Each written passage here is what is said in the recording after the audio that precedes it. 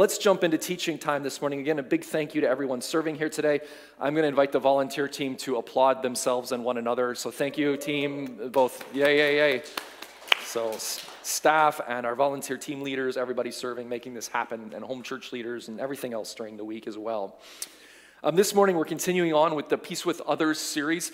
The series we're doing this year are all around the big theme of discipleship, a discipleship track that we hope that the church then can launch going forward, where we offer these as courses that go parallel to home church and to Sunday mornings, where you can dive in and learn some really key components of the Christian faith. We spent the first few months going through Bruxy Cavey's book, End of Religion. We didn't do all of it, but we see that as sort of a course that can be developed, and they're actually working on questions in course to be used in the fall, and we want to see that become part of that discipleship track. The second component is Peace with Others that we've been in some months, and we took, a few months here in the spring. We took a break around Easter and with guests, and we do have guests coming again the end of May as well, both in-house and outside of Pilgrim. But we're going through this series, and this is based on a couple things. One is The Peacemaker by Ken Sande, which I've talked about before. I encourage you to get this book if you want to do a deeper dive. Great stuff. Resolving Everyday Conflict. In fact, if you want one of these, I still have some extras. Some of you are in home church, and I have not yet got yours delivered to you, but please let us know. We'll make sure we get one to you. This actually has an outline of most of what we're covering on Sunday morning, and then group discussion questions, and then 4 days of devotion where you can go deeper as an individual as well for each of the 8 sessions. And we're going to go into session 4 today. And again, we're moving slowly through it, so you have time to catch up or jump in. It's fine. We want you to start wherever you can with it.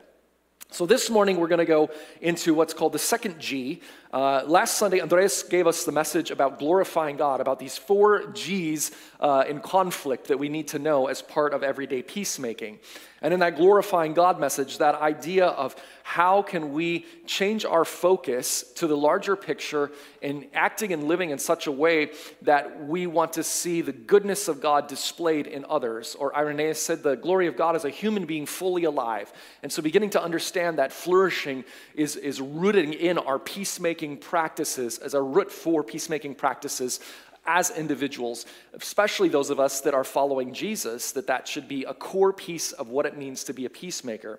Today we're going to build on that and talk about the second G in peacemaking, what we learn from the log in our eye, or getting the log or getting the plank out of your eye. Makes me reminded of a 90s, early 2000s Christian band called Plank Eye. So anyway, I'm going to read to you from Matthew this morning from the Gospel. Those of you in the room, I'm worried that you're going to fall asleep, so would you stand with me during the reading of the Gospel? It is the Eastern Orthodox Christian Easter today as well, so I want to say Christos Anesti, Alithos Anesti to everybody in the Eastern Church celebrating the resurrection of Jesus. But we're going to read from the Gospel. This is Matthew 7, and we're going to read verses 1 through 5, and this is from the Sermon on the Mount, which as sort of a neo-Anabaptistish, Jesus-y kind of guy, the Sermon on the Mount is sort of the peak of biblical interpretation. The New Testament tells us in many places that we are to read the Bible through the life of Jesus, and that's what they're unpacking in the epistles and all the occasional letters of Paul. And so the Gospels play a preeminent role in how we understand God, who God is, and how we read the rest of the Bible. And if there were to be a peak within the Gospels, it would be the Sermon on the Mount, one of the largest single teaching sections put together by the Gospel biographers of Jesus' teaching. So we are here, Sermon on the Mount, towards the end of it in chapter 7, verses 1 through 5, and we're going to dig in that today. So hear the gospel of the Lord today. Wisdom, let us be attentive. Here we go, from Jesus. Do not judge, so that you will not be judged. For by the standard you judge, you will be judged. And the measure you use will be the measure you receive. Why do you see the speck in your brother's eye, but fail to see the beam of wood in your own, the log or the plank in your own eye? Or how can you say to your brother, let me remove that speck from your eye, while there's a beam in your own eye? He says, you hypocrite. Loving words from our Lord Jesus. You hypocrite. First remove the beam from your eye, and then you can see clearly to remove the speck from your brother's eye. The word of the Lord, the gospel of the Lord Jesus. Thank you, Lord Jesus. Let's pray. Lord, we do thank you today that we can wrestle with these peacemaking teachings. And everything in our cultures tells us the exact opposite of what we just read here. And we are more formed by the cultures around us, even those of us that claim you, Lord Jesus, most of our lives than we are by your words and teaching. And so, God, if we're going to use the word Christian or Jesus follower, help us to immerse ourselves in your teaching today, that we might experience your freedom and your love in our lives and help break the cycles, the vicious cycles that our world wants to get us doubling down on all the time. In Jesus' name we pray. Amen and amen. You can be seated if you're in the room this morning. So this morning we want to talk a little more about the second G in personal peacemaking, or peacemaking, peace with others today. Peace with others today. Getting the log out of our eye is sort of the big idea, and this is the key, is to learn to judge correctly and understanding our capacity for self-deception when we're dealing with conflict. Our capacity to deceive ourselves about our role in a conflict is high. We never see the whole picture, but God does see the whole picture. And so the question we have is, will we enter into the tunnel of chaos with ourselves and with others in conflict to come through to new breakthroughs in depth? Another way to summarize what we want to talk about today is, how can I show Jesus' work in me? How can I show Jesus is working in me by taking responsibility for my contribution to the conflict? And I think this is one of the biggest things we see in our cultures at large around the world, is that we do the reverse. We want to minimize our role in conflict and maximize the other's role so we can reduce their humanity, we can weaponize justice, and ultimately we feel like we're having a breakthrough, but in fact we're creating new cycles of retributive violence and justice against other human beings created in the image and likeness of God. And so Christianity has some outrageous claims about identity. Our core identity is as beloved brothers and sisters, children of God. We are family together. And this breaks down a lot of identity claims that we're told to weaponize. And some of that stuff is important to get new breakthroughs. But at the end of the day, Christians land in a very different place about what is core, what is at the center. And those personal peacemaking teachings break us out of that. Let me tell you a story from Western sayings of the Desert Fathers from Western asceticism. This story goes like this. It's not easy to live in community. It's full of sinful people who do all sorts of things that disturb us. But there's an old story from a 4th century Egyptian monk. And he says this: a monk told his monastic leader, Poeman, "I'm troubled in spirit and I want to leave this place."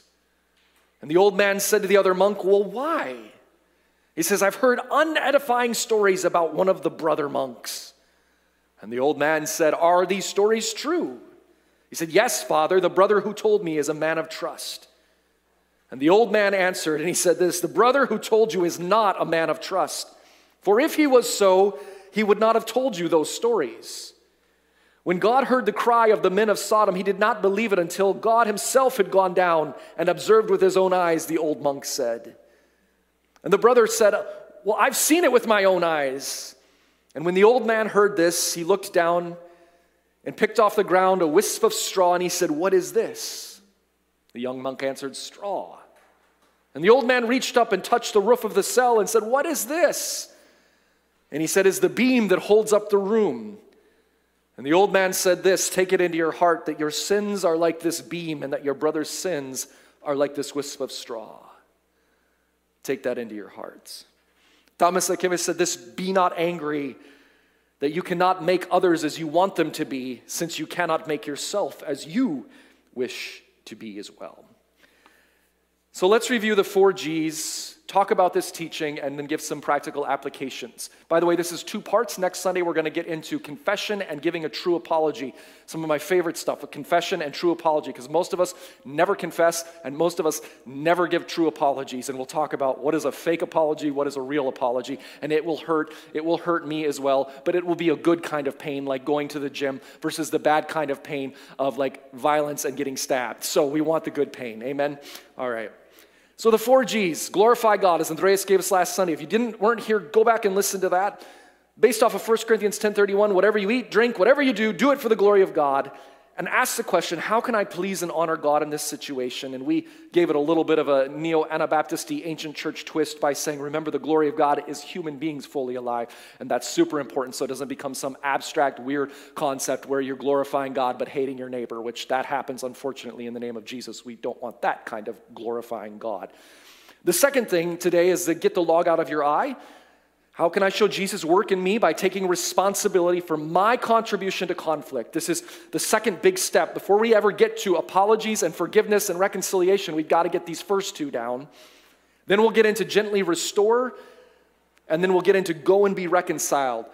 And note that in here we'll talk about forgiveness next Sunday a little bit more, but we're not at even forgiveness yet. We're not even at reconciliation yet. If we want to steward conflicts well, we need to get an education about how to deal with it that's rooted in Jesus. And so that's what we're doing, and so important for Christian discipleship. Otherwise, we keep defaulting to either the conservative fundamentalist or the uncritical woke theories in our lives, and when Jesus is showing us a third way forward. And we can learn from both of those, but we need to know there's something unique that Jesus contributes and empowers in the world that will outlast all of them. So this morning, the Sermon on the Mount, do not judge. Matthew 7, verse 1 through 2, Jesus gives what we'll call a traditional Torah righteousness. Now, as we talk about this passage just a little bit before we get into application, I want to lay this out for you. Within the Sermon on the Mount, there are at least 14 triads, 14 groups of 3 things that are going on. And this is a wonderful teaching from a book called Kingdom Ethics by Stassen and Gushee that's been used around the world. There's been new editions out as well. And I love this book. It's a great book about learning different ethical theories and then particularly zooming in on the Sermon on the Mount and Christian ethics and application. And in there they identify at least 14 teachings of Jesus within the Sermon on the Mount in which Jesus does something really unique and radical, something that eventually gets him crucified, at least part of the reason. He takes something from the law, the Torah of the Old Testament, the Old Covenant, and he states it. And then he gives something, reveals a vicious cycle, a cycle of justice becoming weaponized and over again, or sinfulness doubling down on itself, a vicious cycle. And then the third part of the triad is he gives a transforming action or initiative we can do to break out of the patterns that keep us bound into sin or bound under the law or bound under kingdom of the world ways of being. And so you have this traditional righteousness, vicious cycle, transforming initiative. And that's what's happening here with this idea about offense that he is giving to us. So first of all, the traditional Torah righteousness, don't judge so you won't be judged. You'll receive the same judgment you give. Whatever you deal out will be dealt out to you. An eye for an eye and a tooth for a tooth. So be careful when you judge. Traditional righteousness, he states.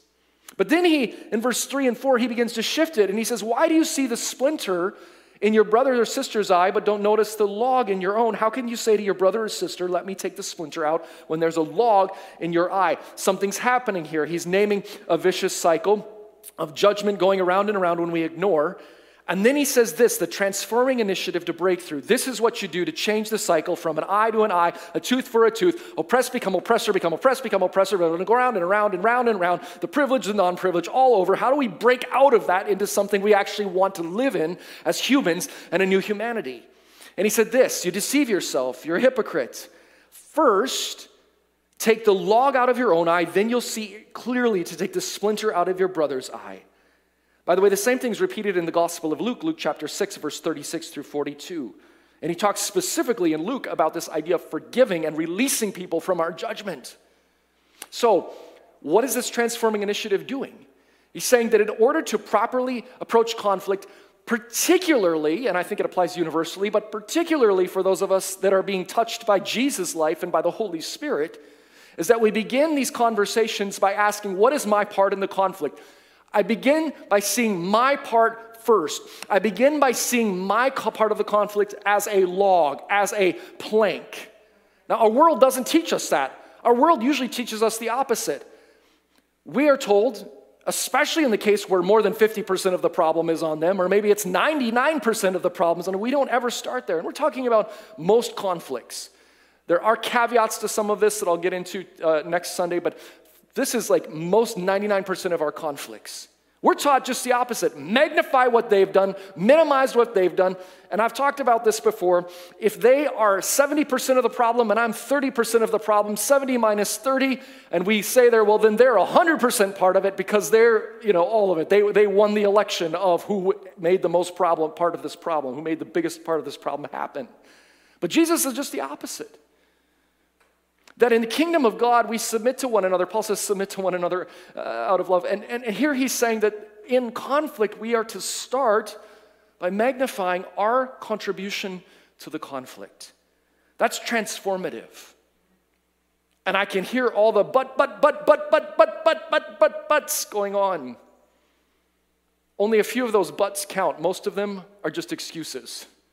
Jesus tells us to engage first with our part.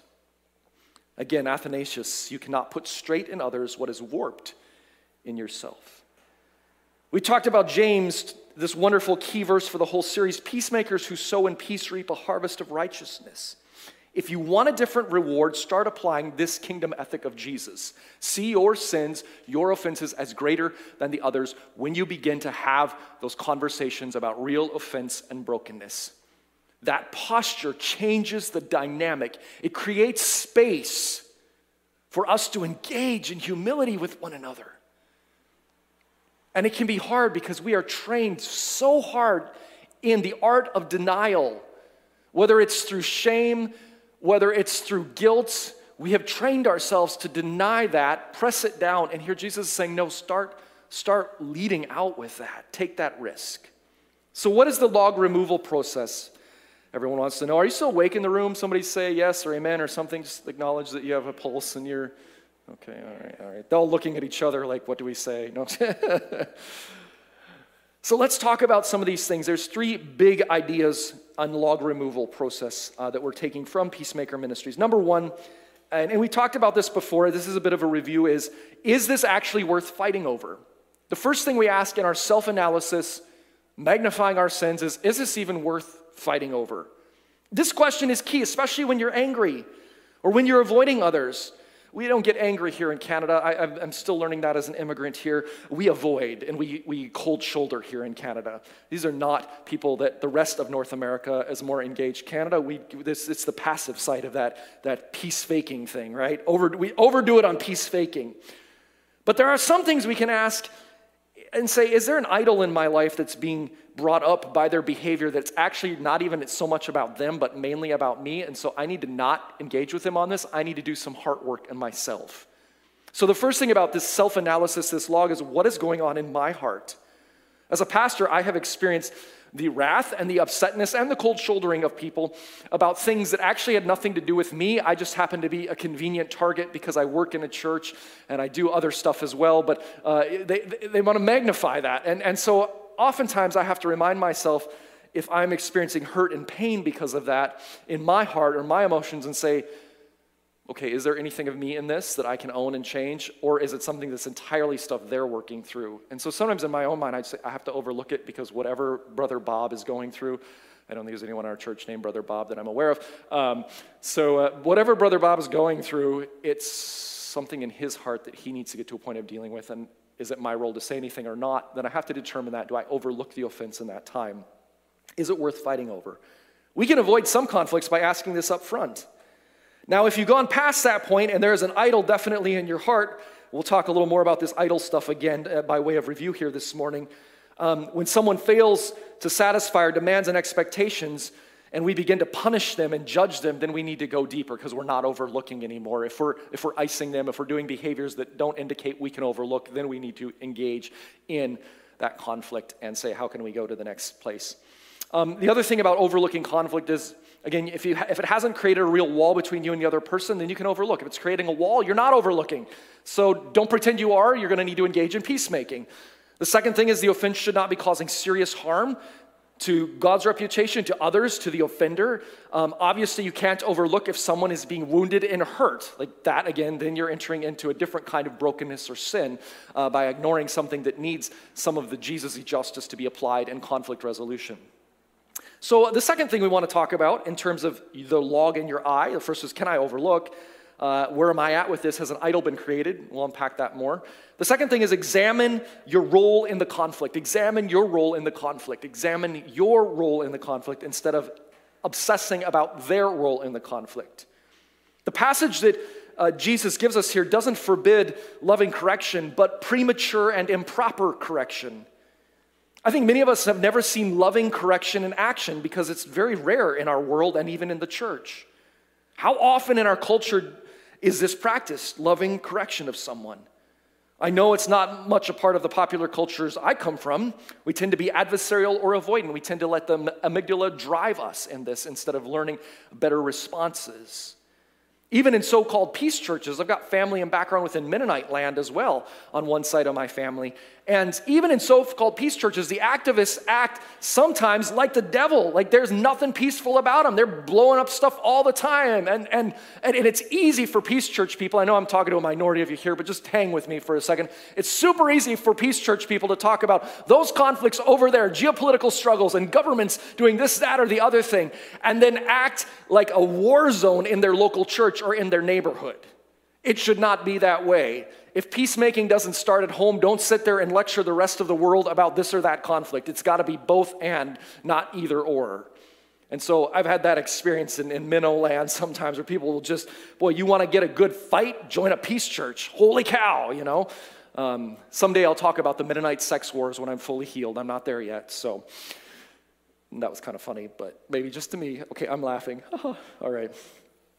So before we have the right to talk about others' faults, we need to own up to our own, examine our role in the conflict.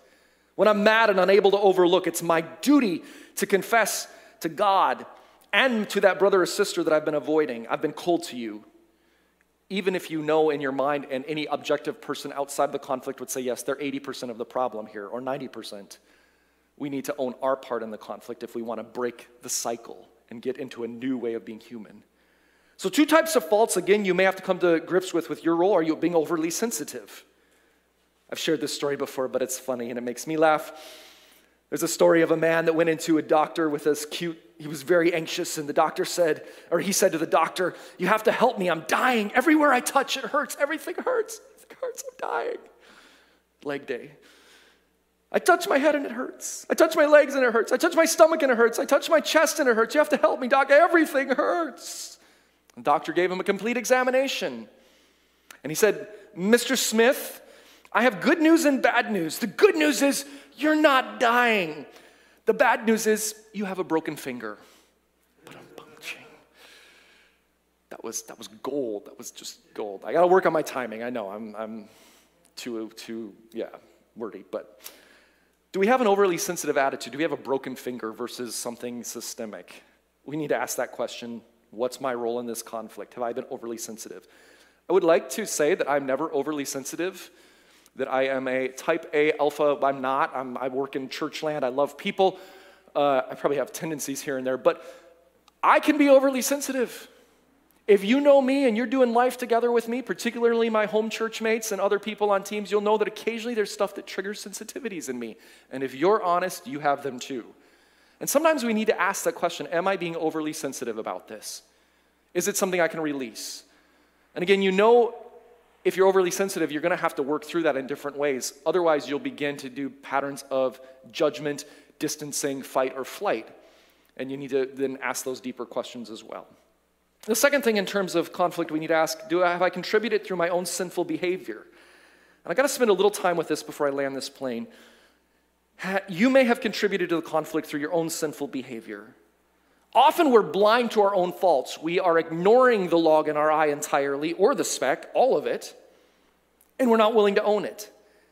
How do we begin to ask if I've contributed to the conflict? What's going on? It's defining the issues in conflict. So I just want to spend a second on this. This is a little deeper teaching, but it's good stuff. One of the things we need to do in examining our role is actually clarify the issues if you're in conflict with someone right now. Define the issues, and there's 2 kinds of issues, material issues and personal issues. Material issues in conflict are those that involve stuff like property, money, rights, and responsibilities. I believe this is in the outline, but maybe not. Material issues, stuff around property, money, rights, and responsibilities. For example, how are we going to spend this money that we got from our tax return? Or How much does this person owe that person? Or how do we sell this property? Was it right for Wynn to fire Peter? Did Paul breach a contract? These kinds of questions. I'm trying to use generic names here. No offense to anyone who happens to align with these. We'll be focusing on these again a little more when we talk about reconciliation in the fourth G, but we need to name what are the material issues? What are the material issues in the conflict? The second thing, when we want to ask contributions to conflict, is what are the personal issues? What's going on inside or between people that involve attitudes and feelings? We need to, again, magnify ours. Am I upset about someone lying to me? Or is there stubbornness, unresponsible? I don't like the way this person always criticizes me. I think this person is trying to cheat me. Like, we need to name those kinds of things as well. What are the personal issues? What are the material issues? And can they be overlooked, or do we need to take the next step of naming them together, confession, loving correction, and forgiveness? Now, again, in most conflicts, both of these are tied together, aren't they? These material and personal issues get tangled up. Jesus tells a story in Luke 12 about this. A family inheritance issue doesn't get any more personal material than the stuff of a family and dividing it after the elder generation goes on, right? To their eternal reward, hopefully. Personal and material. So when there are both issues, you usually can't deal with the material until first you start with the personal issues. I feel like you're doing this. This is how you're treating me. Naming these things. The other thing is, when you want to unpack a conflict, you've got to stop dragging in more issues. Have you ever been in this kind of fight situation? And I will say that my wife and I have never done this, ever. This has never happened, where we may have a debate about, well, let's say driving, for example. That's an easy, safe one, right? And so I'll be like, honey, you almost ran that stop sign. And then if we're not on our best Jesus-y behavior, which we're not all the time because we're sinners in process too, just like the rest of you sinners needing Jesus, sometimes all of your driving is like X. Like, that would be an extreme escalation, right? Driving and bringing in other points. Or like, well, if we never got this car, or if we never did this, and before you know what happened to a concern that should have been expressed in a different place. We used that illustration early on about the old man and his wife and the driving situation. All of a sudden snowballs, and every possible issue around the car and driving comes up, and maybe even beyond. If you're a follower of Jesus, you got to learn to breathe in that moment. Breathe Jesus in and stop dragging in more issues. Sort through the issues that are already surfaced and try to agree on the main material issues and the main personal issues. And again, the stop sign only goes so far, but in other conflict situations. Ken Sandy gives an example of coming home after traveling in business.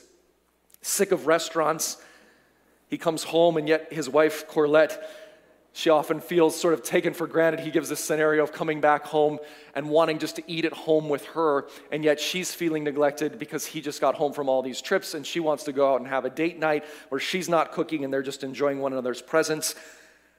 The primary issues is this sense of Ken is sick of restaurants and Corlette wants to go out and spend some time where she's not involved with the food preparation. The secondary issues, that going on in Ken's mind is Corlette neglecting our budget. Did Ken really need the new computer? Should Ken learn to cook? You can see how are you going to deal with the primary thing, or are you going to just let this snowball into every area of life? You really do need to separate, divide, and conquer in these times of conflict. So, when big personal material issues go, then we need to take steps that we'll talk more about in the next few weeks as well. But in many cases, we can overlook things and decide some of this isn't worth fighting over. Let's figure out what we do need to engage with. All right, I need to land this. And all God's people said amen. I spent more time unpacking the rest of it about idols and how idols in our heart causes us to not want to magnify our sins. And I think that's something just to spend a second on, is we have to get to the heart of conflict, the why behind what we're doing and why we're acting the way we are. And so often our cultures teach us to avoid the why question. We want to skitter here and skitter over here, but avoid the why questions. But Jesus calls us into deeper life where we wrestle with the why questions. Why are we acting the way we are? In James 4, verses 1 through 2, we talked about this some weeks ago. There is this progression of an idol, that we have desires that can be good and healthy but can go wrong. And then an idol can be formed where we're trying to suck our life out of that thing other than receiving the gift of life through Jesus. And so in James 4, verses 1 through 2, I desire something, But if it's not met, then I demand it. Justice demands it, my needs. And now this thing that I view as a desire is absolutely essential. And now we're talking about 99% of things here. There are some things that I think we can bracket off. So that I desire, I demand, I'm disappointed. You didn't do X. And then I judge, I condemn, I reject, I ice, and then I punish. Do you have an idol in your heart? Are you punishing someone here this morning? Are you hurt or angry? Are you striking back? Are you giving the cold shoulder? Children pout and stomp and shoot dirty looks. Can result things like physical violence, abuse to punish and control. Punishment can take many forms, icing people out of our lives, withdrawing. Are we trying to send subtle, unpleasant cues to someone because there's an idol in our heart? We deal with these things if we want to move into confession, forgiveness, apology, forgiveness, and reconciliation. We have to ask, what's going on in my heart? Why am I acting this way? So let me land by just giving you a summary of some core things here. The fourth thing is we also have to name our attitudes, check them, and change them. We need to learn to respond differently.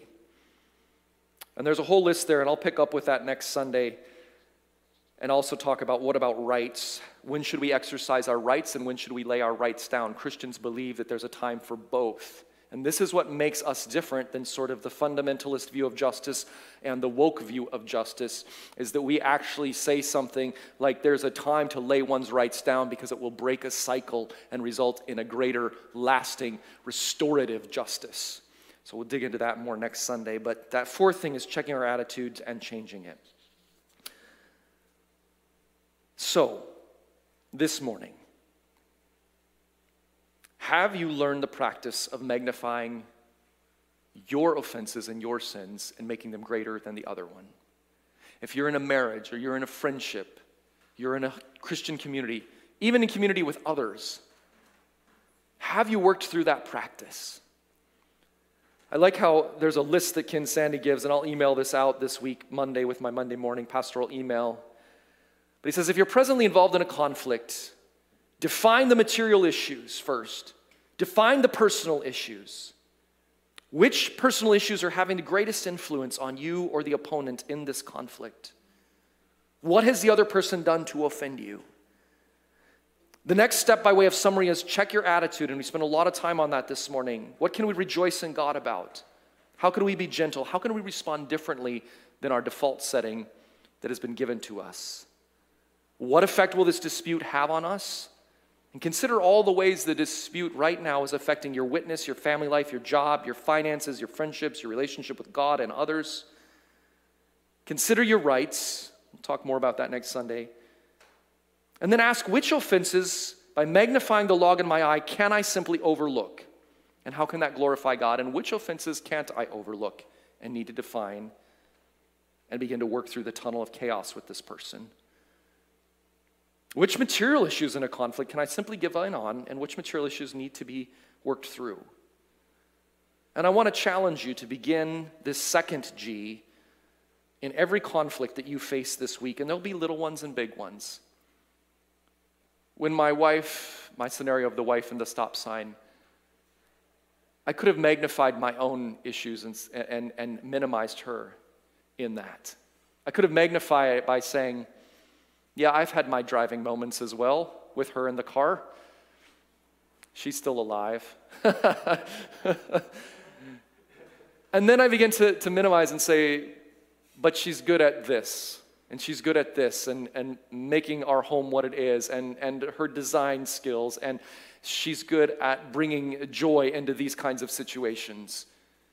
And if I did that exercise in my mind and slowed down enough in that moment of whatever, it begins to change how I would approach a conversation that may need to be had if she's regularly going through stop signs. She's not, you're safe, Vancouver, but, well, let me rephrase that. At least from one driver most of the time. And then it would have changed how I approach that conversation. So the second G is deal with the log in your eye first. Magnify your sins. See your sins as if they're almost 100% of the problem, even if they're not, before you engage in the next steps of conflict. Let's pray, and we're going to take communion this morning as well. So I'm going to invite who's ever coming up for worship team as well to come up. Lord, thank you for this teaching today.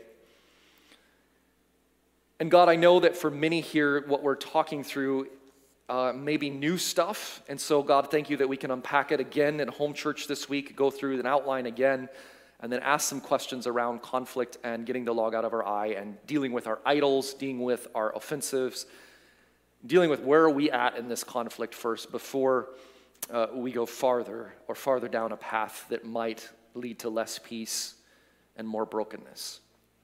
And so, Holy Spirit, guide us into this teaching, this transformative initiative from the Sermon on the Mount. You hypocrite, you fool, first start with yourself, then begin to engage with the other. So, Lord, we offer this up to you today.